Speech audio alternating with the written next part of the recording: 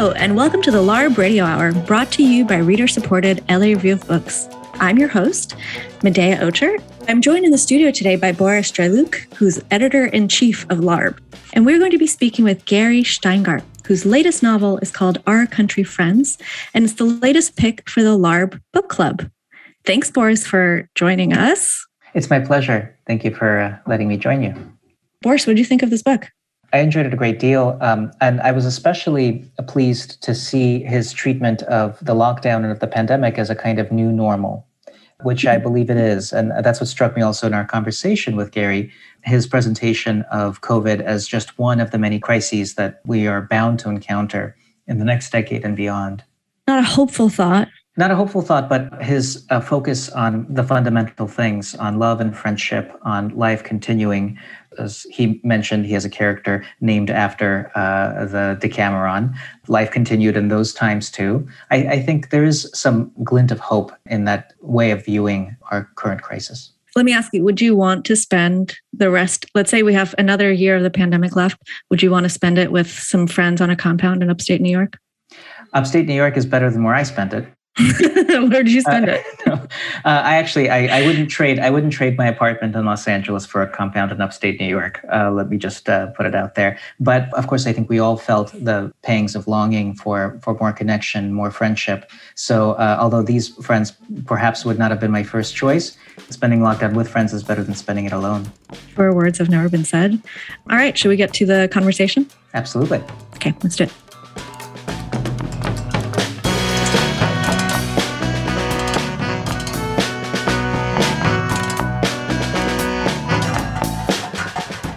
Greetings, LARB Book Club members and Radio Hour listeners. I am Boris Dreluk, editor-in-chief of the Los Angeles Review of Books, and my discussion partner for this session is Medea Ocher, co-host of the LARB Radio Hour, and by sheer coincidence, a fellow Soviet emigre.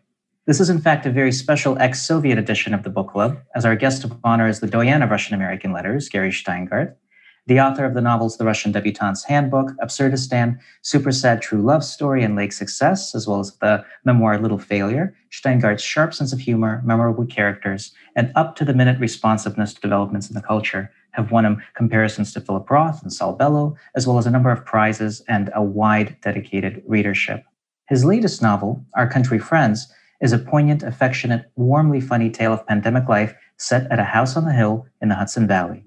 More than one critic has called it Chekhovian, and Chekhov does make a well-timed appearance. But before we wade into cherry orchards and gooseberry shrubs, let me welcome Gary Shteyngart, who was kind enough to join our pod today. Hey, welcome, fellow Soviets. Привет. Привет. So, Gary, thank you so much for joining us. I just wanted to start by, can you tell us a little bit about how you greeted the pandemic? What were you doing when it first started? I remember it was March 6th or 7th, and the big panic broke out in the city in New York. And I was about 100 miles north, trying to write this novel, this dystopian novel that was kind of not going too well. It was a comedy about NYU taking over Manhattan and building like a wall around it, New York University. And then, they had their own police force, the Violet Helmets or something like that. It was very broad academic satire. And so I was 100 miles north. And I remember I went to dinner at this restaurant I love in Kingston, New York, not far from where I am, with my buddy, the great novelist Paul Lafarge, who also lives up there. And Paul and I were having a beautiful dish of Arctic char, their most famous dish at this restaurant. And we looked at each other and we're like, is this the last meal we're going to have for a while? Because it seemed like that's where things were going. And then I think the restaurant closed the next day or something. So I remember taking a photo of myself in a bathroom, just me in a bathroom, because I thought this might be the last time that I'm going to be in a public bathroom. And I wanted to capture that beautiful moment.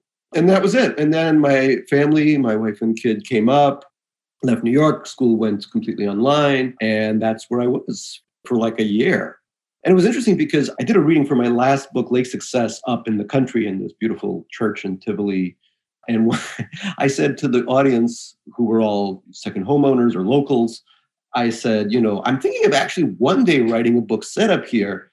And this woman got up and said, very angry, said, you second homeowners, you got to live here full time to write a book about upstate. You can't just go back to Manhattan or Brooklyn and write about the exoticism of upstate. And as luck would have it, because I was stranded up there for at least a year, I earned my stripes and was able to now officially write about upstate. So that's what happened. Yeah. And did you start working on the book in those very early days of the pandemic?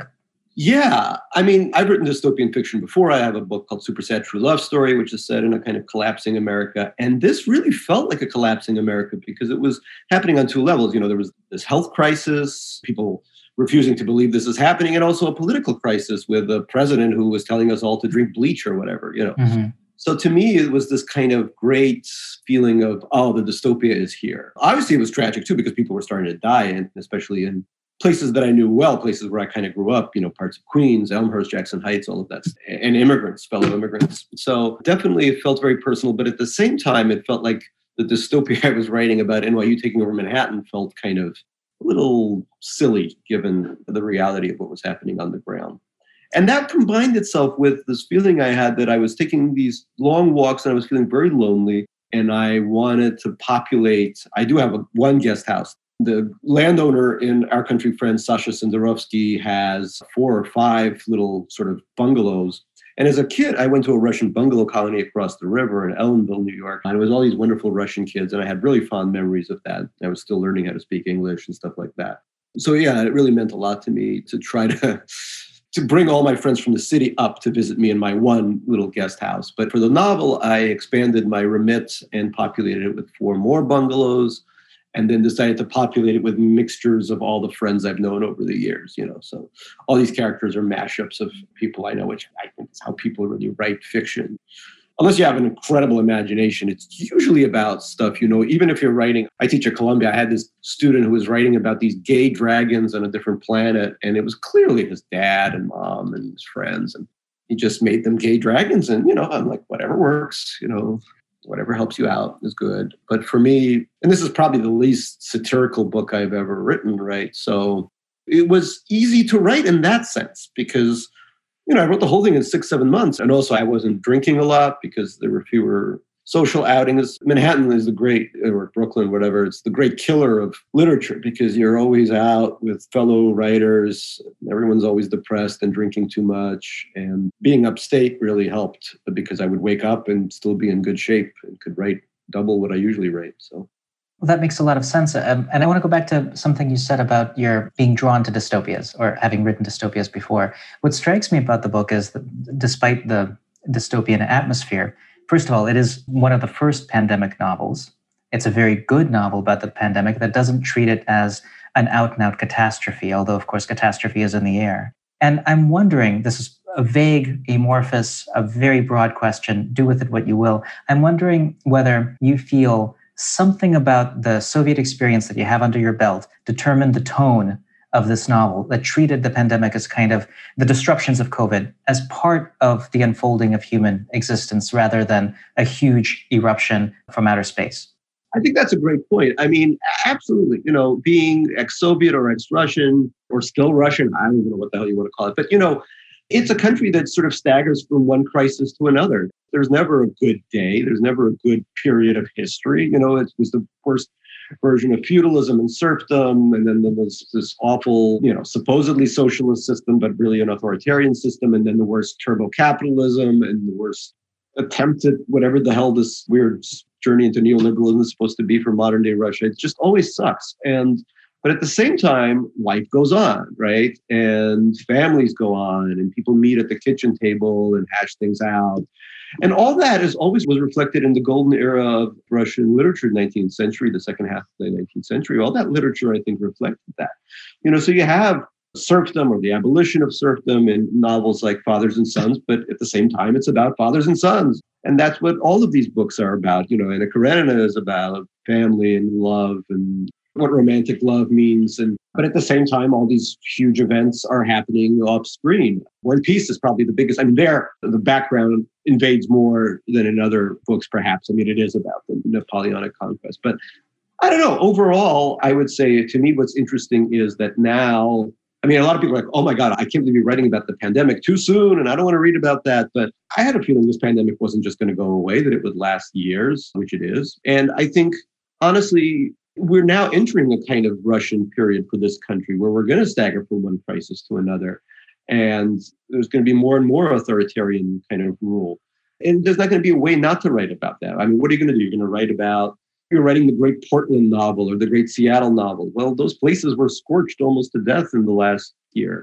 How do you write about California without forest fires, or increasingly places like New York with hurricanes and global warming, and the sea level rise? And those are just the ecological factors. Then you have stuff like these pandemics, and then you have the political disaster that's only going to increase, and by 2024 it may reach truly catastrophic levels. So the key is, I think, to write about all of these things, keeping in mind that you still want to write about what may be love, maybe family, and in this case, friendship, which is the ultimate sort of Chekhovian thing. A bunch of people in their 40s gather around in the countryside and have regrets, many regrets. That's sort of, that's Chekhov. If you had to boil them down, right? That's pretty much it. Oh God, why did I become a school teacher in this crappy town? Or why do I only have 40 hectares of land instead of 80 and I can't grow my gooseberries? What the hell? Stuff like that. Only vanishing horizons, as you said. Vanishing horizons, exactly. So I think that to me is the important part of this book. As I myself will be 50 next year, all of these things are important to me and to my cohort of friends. So, as I pitched it to my editor in a very Hollywood-like fashion, I was like, it's Chekhov meets The Big Chill. I've done enough work in LA that I can say that kind of stuff with a straight face now. But yeah. That was it. And part of this book, now that we're talking about friendship and Russianness, is that the immigrants in this book are not just the Russian couple at the center, but the two Korean friends who join them and the Indian American friend who also joins them. Why populate the book with such a multi-culti group of immigrants? I actually grew up like that. I went to this horrifying parochial yeshiva type school where being a Russian was the worst thing imaginable. Oh my God, the hazing was out of control. My parents were like, oh, you'll be surrounded by Jews. And I was like, great. But these Jews are constantly treating me bad. But, no, they love you. It's their way of saying, become more kosher with every punch. So that was my first experience. But then I went to this place, Stuyvesant High School, which is completely multicultural and heavily surrounding, people like in the book. So Korean, Indian, Russian, Chinese, all of that stuff was very much the lay of the land. And I think a lot of my friends to this day, most of my best friends are from those parts of the world. It's interesting. There was actually a study that I think I quoted in the book, and I was talking about it with a podcast called Time to Say Goodbye, a great podcast. It's 2 Korean Americans and 1 Taiwanese American, I believe. And we were talking about in similar terms because they also read that study, or one of them read the study. So it was Koreans, Indian, post-Soviets, and West African immigrants were forming friendship groups. Pretty interesting, right? I think the West Africans came just a little too late for me. I think that was a later development because I came in the late 70s, but there was more of a wave of them later on. But for sure, after 1965, a lot of Asian Americans, when the these horribly racist immigration policies were somewhat liberalized, and there was a bunch of people, and we were all in this math and science nerd school. And, people like, oh, Russian, you must know math and chess and all that. And I suck at all of those things. But, that was the sort of, we were all tarred with the same brush as these kind of idiot savants when it came to math or whatever. And that's the friendship group that's at the center of this, although there are 2 interlopers who are not Asian or Russian in the character of the actor, who's this very sort of celebrity type of person, and D. Cameron, like the Decameron, get it? Oh my God. The jokes. Oh, my God. Boris just got it. You just got it. Oh, wow. No. Oh, no. Okay. Yeah. D. Cameron, who is a kind of firebrand essayist who writes, she's of the left, but she flirts with the far right. She does all this crazy stuff. So there's all this stuff about class and race and gender, and all of that happened in the space of the book. And also the murder of George Floyd happens in the book. So everyone has the chance to react to that. And all of these characters are, as we say in academia, constantly interrogating their privilege because they are, most of them, with the exception of one character, fairly well off or close to well off, from middle to very, very upper. And one character is practically a billionaire after she invents an app that's very successful. Yeah, and that brings up another question I had. You mentioned that it really is impossible to write about anything, including the fundamental things, which should be our focus, love, friendship, and the rest of it, without being invaded by the reality of the moment, global warming and political developments, but also technology. And I really love the way you depict technology in your books. And I think it's clever and fresh and very true to my own experience of it, which is relatively limited. Could you talk a little bit about new media, social media, how you incorporate that? Is it easy to write about for you? And do you interact with it personally? Yeah, I mean, it's interesting. So yeah, before this, I guess my most read book was Super Sad True Love Story, which was all about the future. But most of the book came true already, like even tiny things from the book. I was just in The Guardian because they were writing about how in Super Sad, Goldsmith College, which is sort of their school of art and design, kind of like their Cooper Union or something, was, in my book, it gets bought by HSBC, the bank, and turns into HSBC Goldsmith. But in reality, it's being bought by NatWest and Lloyd's of London or something. So, and they're also doing exactly the same thing as the book. So most of that book came true. And it was I didn't know anything about technology at that point. It was more like MySpace was the big thing at that point. But I had a intern from teaching at Hunter at that point, Hunter College in New York. And he really helped me with social media. And the moment I started getting on social media, I was like, oh my God, this is this awful, awful stuff. And I had a feeling that it was just going to be absolutely terrible for humanity. That was my initial, it's sort of the premise of Super Sad True Love Story.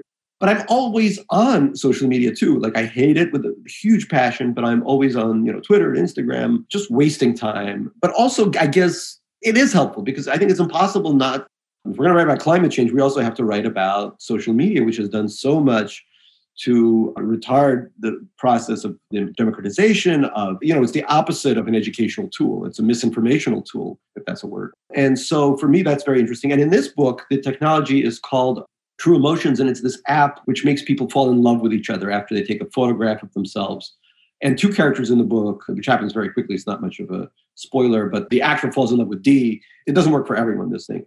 And the actor spends the whole book pining after her and trying to not fall in love with her and trying to fall out of love with her. And then goes out with her and they have a relationship and all this stuff. But the feeling I had is that these algorithms change people's lives to such an extent that it's possible that even without this app, that people fall in love with one another based on superfluous things. An algorithm says, you're going to like this person. And then, they meet the vitals, the biological or whatever vitals that people look for. And then they fall in love and then awful things happen because no relationship should be based off of social media.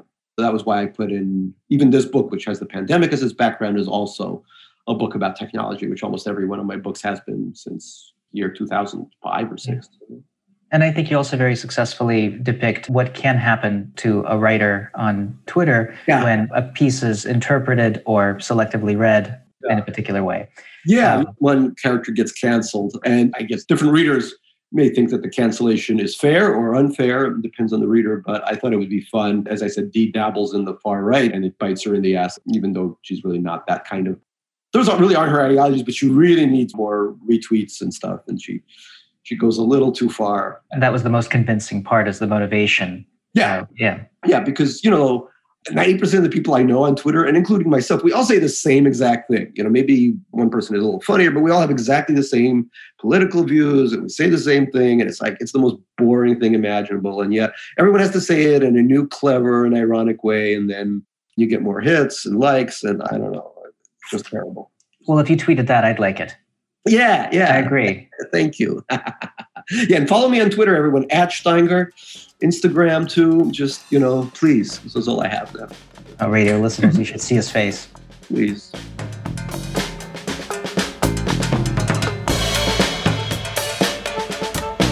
You're listening to the LARB Radio Hour. We've been speaking with Gary Steingart, author of Our Country Friends.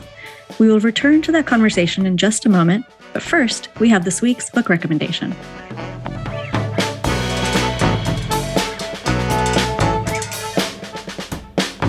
We have James Hannaham on the line with us today. His newest book is called Pilot Imposter, and James is here to give us, I think, a movie recommendation. James, what movie are you going to recommend? It's a documentary called Simple as Water. It's on HBO Max. I was watching just random television the other day, and I came across this. It's a documentary about Syrian refugees and people living in Syria who are fleeing or trying to flee the civil war. And it seems very simple. In fact, I thought it was a narrative film that had a script and everything, because, the people are so beautiful. They looked like they had some kind of makeup on or something. I mean, I love a heartbreaking documentary. And this is like a view into people's lives that, is extremely urgent and difficult and full of moments that are just absolutely heartbreaking. But then also, there's a lot of hope involved as well. And it's really incredibly made when you think about how many people they had to follow in how many different countries that may not have been, where it was probably not very easy to get access. Anyway, I just thought it was beautiful and devastating. It sounds really good. Can you tell us the title of the movie again? Simple as Water. We have been speaking with James Hanahan. His newest book is called Pilot Imposter. Thank you, James. Thank you. You're listening to the LARB Radio Hour. We now return to our conversation with Gary Shteyngart, author of Our Country Friends.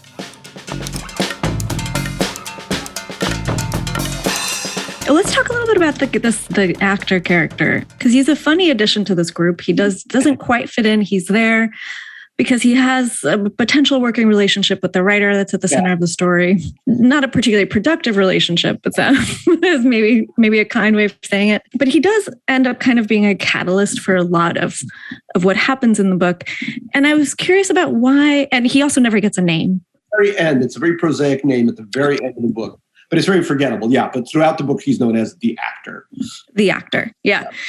And it's a funny inclusion because he's the name would suggest he's a type, but he does have a lot of sort of willed action, willed and unwilled.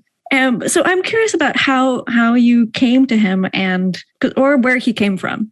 Well, I do a lot of work with with TV stuff, and everything I write is always adapted. Never quite gets made, but is always adapted. And I've worked with a lot of very big names who have wanted to either direct or play a role in one of these things. So I know a lot about how actors at the very highest level think, and I sort of know what it's like to walk down the street with one of these people. And, everyone in the street, the street is frozen.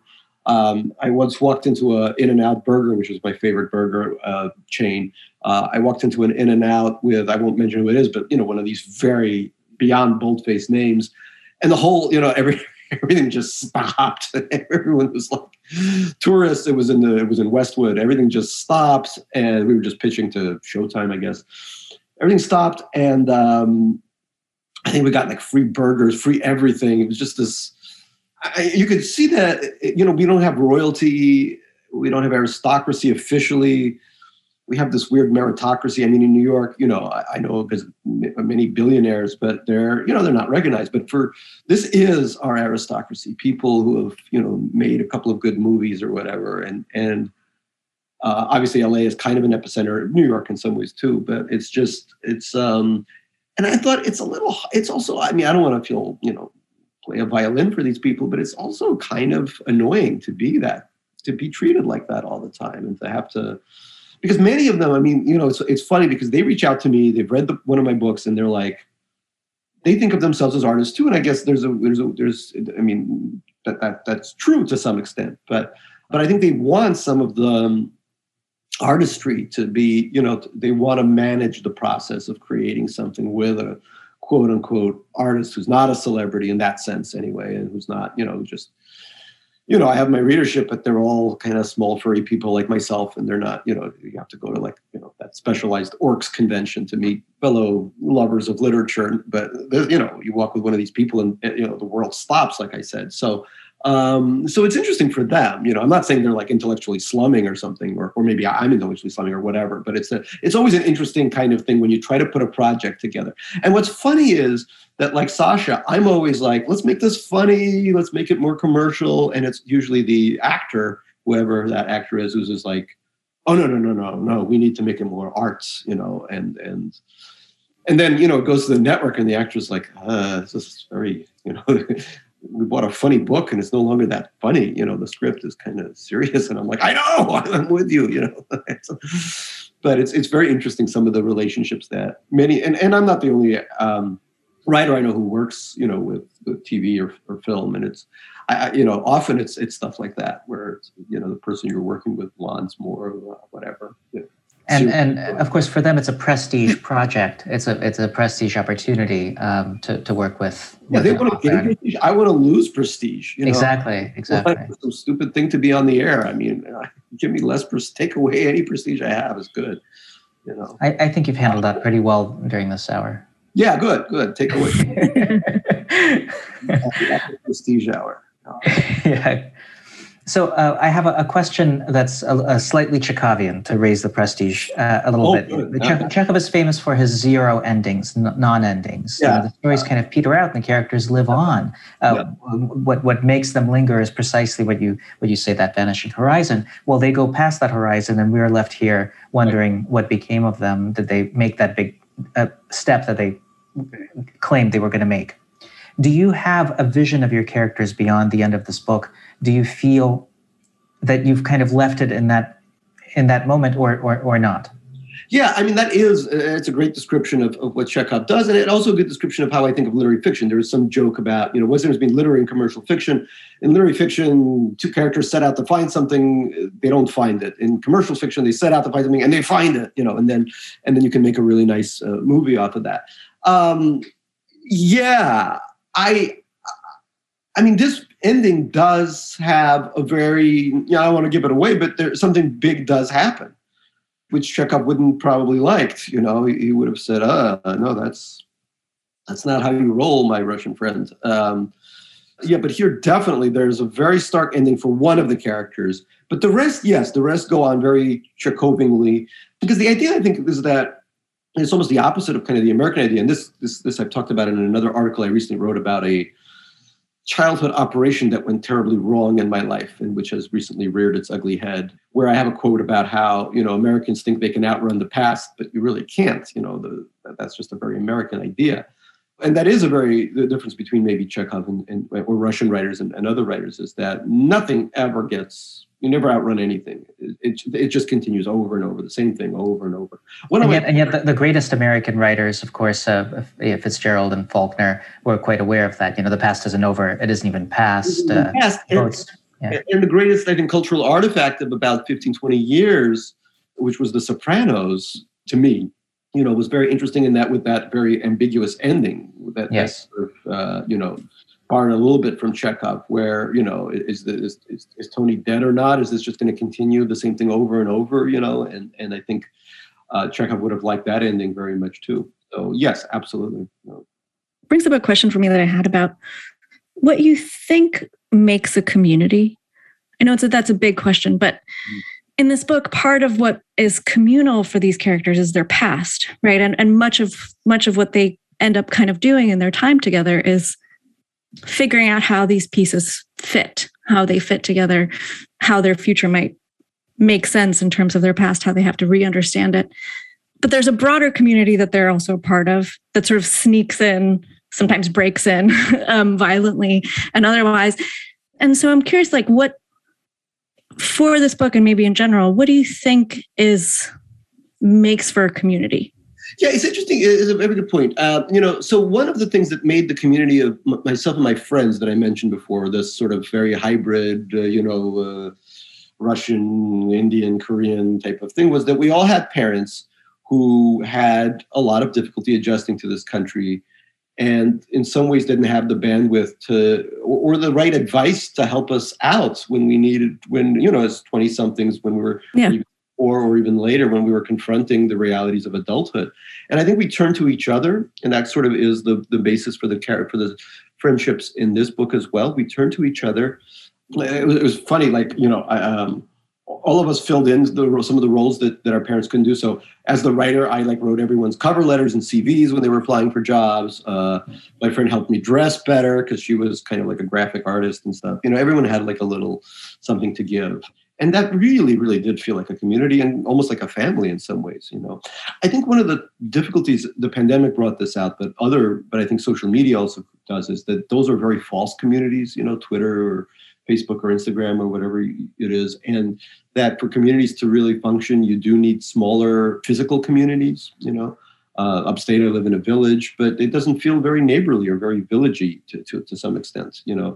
People are on their social media as right wingers or something else, and that's where they draw their identity from more. And a lot of the communities around this year, something wonderful happened. We finally got we used to have a kind of newspaper for, like a weekly newspaper for our village, and it died, or rather it was bought out by this company, and then the company killed it, the usual stuff that happens to publications. And this year it came back, but that's the death of local journalism, I think. The fact that you can't get a newspaper that objectively gives you information about where you live, stuff like that is, I think, really hurts people's feelings of community. The neighborhood bar, right, where people meet. Even, I think COVID did a number on that, obviously. Although the strange thing is, I think people were more desperate for friendship and even love. Some of my friends who haven't been in a relationship for years started going out, started dating someone for the first time. So love also plays a role in our country friends as well, Very much so. Yeah. People began to really hunger for physical affection or just any kind of connection. So all of this stuff, this is, people say, oh, you can't write about the pandemic, but this is a huge event. This isn't a 1-year event. This is not even a 2-year event. This is a gigantic, gigantic event that may be with us for a long time and that may completely redefine us. And that it will be, I think, the prelude, the amuse-bouche, if you will, to many other horrific and also life-changing events. So don't look away. You gotta deal with it as it is. It's an excellent point, and maybe if we can turn slightly practical on that pivot, where do we look? One recent film tells us to look up. Where do we find? Where do you find? How do you orient yourself in this climate as an author, but also just as a human being navigating the new reality? Yeah, that's a good point. Yesterday I went out with my friend. We'd made plans to go out a long time ago. I didn't want to go into this bar, which was filled with NYU disease carriers. Sorry, this sounds like I'm really anti-NYU. I love all you NYU grads out there. Mwah! You are my favorite. You're better than the New School even. Sorry, I love you New School people too. You are far better than City College. No, I'm kidding about that. City College, where I'm a graduate from, the best. But we did it. We sat there in this completely freezing weather with this very inadequate heat lamp. Neither of us are fans of sports, but it was a sports bar with, you're sitting outside and there's this screen. It's 18 degrees. The screen is broadcasting sports that we hate or don't have any interest in. We're eating these chicken wings that are not great. They were reheated. We're drinking a very overpriced hot toddy to keep ourselves warm. Not great bourbon. I don't know. They said Bullet, but I'm not sure it was Bullet. All these terrible things are happening, but we're going to do it because our friendship matters. We're discussing literature. He's also a writer. It's like, and we're thinking, this is kind of fun. We've gone to all this trouble to do it, but the connection is there. We live in this very boring part of Manhattan and everyone sucks. We're the only non-investment bankers out there. Love you, investment bankers who are listening. Great people. Thank you for buying the hard cover of the book because you can afford it. But that's the kind of stuff. People going to great lengths to keep up connections. My friends who I don't speak to so often because they live in Berlin or LA or something, we were on the phone all the time. We were conference calling. We were remembering things that we completely forgotten, some of which had gone into the book. Like my friend and I back in the day, we used to watch The Simpsons when we were like teenagers and talk to each other on the landline. And, be like, oh my God, I can't believe, Mr. Burns just did that. It was like the sweetest, cutest thing. Like, I guess, live tweeting, except it wasn't tweeting. It was an actual princess phone or whatever she had, And I think it's called talking. Talking, yeah. That's, or we called it verbaling because nobody does that anymore. People were verbaling at each other. And that's what that felt like. It was just really beautiful in a way. So that's how I think about, trying to recreate community, because what it requires is physical presence. I just found out, I teach at Columbia in the spring, and I just found out that the first at least 2 classes are going to be on Zoom. And it just kills me. It just, first of all, people are paying a fortune to do that school, but it's just awful that, because it's nothing like the same thing. It's nice that, now we get to see each other while we do this interview for, So I'm not against all technology. I'm not just the Luddite who says, the hell with it. But that physical connection is so important if we're going to survive, I think, as a democracy. The idea of people getting together, in small groups is just very important.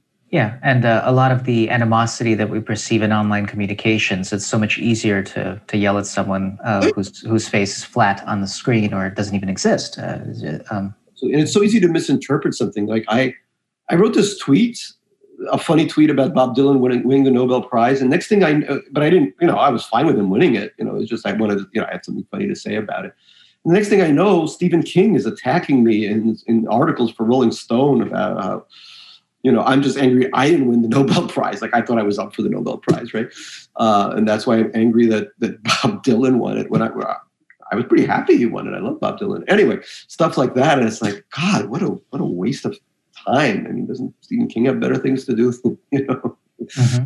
Anyway, but that's sort of the way we've evolved as a species, I think, is this rancorous and ridiculous kind of thing. The emotions in this book, of which there are very many, a lot of them are dealt with in humorous ways, with humor, often sort of in a straightforward capacity. And I wonder now that we're sort of talking about community and building something and sort of talking in this sincere kind of way, what do you think are some of the limitations in terms of what humor can do? Well, or do you think there are any? Yeah, I mean, there's a couple of things going on, right? So one thing that's sort of coursing through discussion in various media is the idea of, humor in terms of punching down. And obviously the controversy with Dave Chappelle has come up a lot. So this year I'm teaching, of course, humor at Columbia, writing humorously. And that's a question I want to ask, and I don't even know what my answer is because, punching down, I want to make sure that we don't, there's a lot of categories that could fall into. I want to be careful, but I want to think about that some more,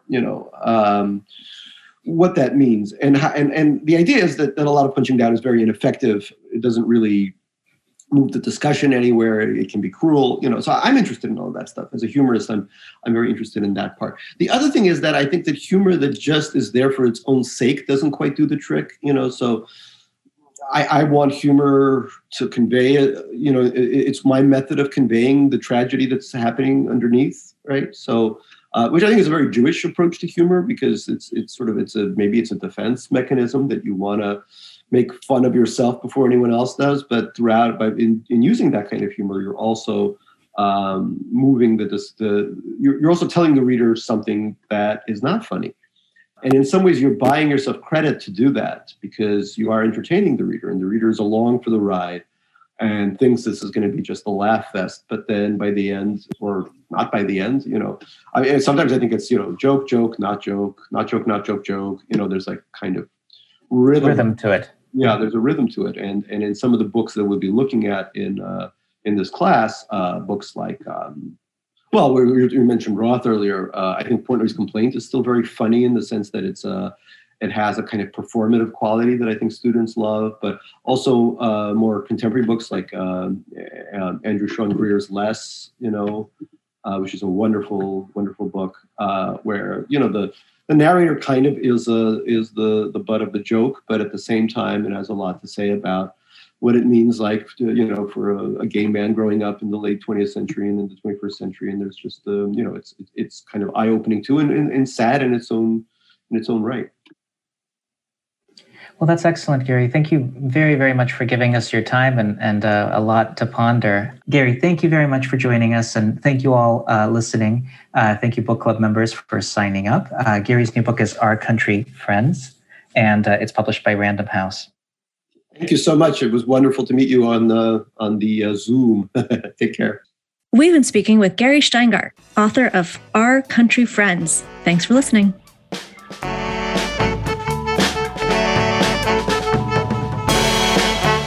Thanks for listening to the LARB Radio Hour. Subscribe to our show on Apple Podcasts, SoundCloud, Spotify, or wherever else you get your podcasts.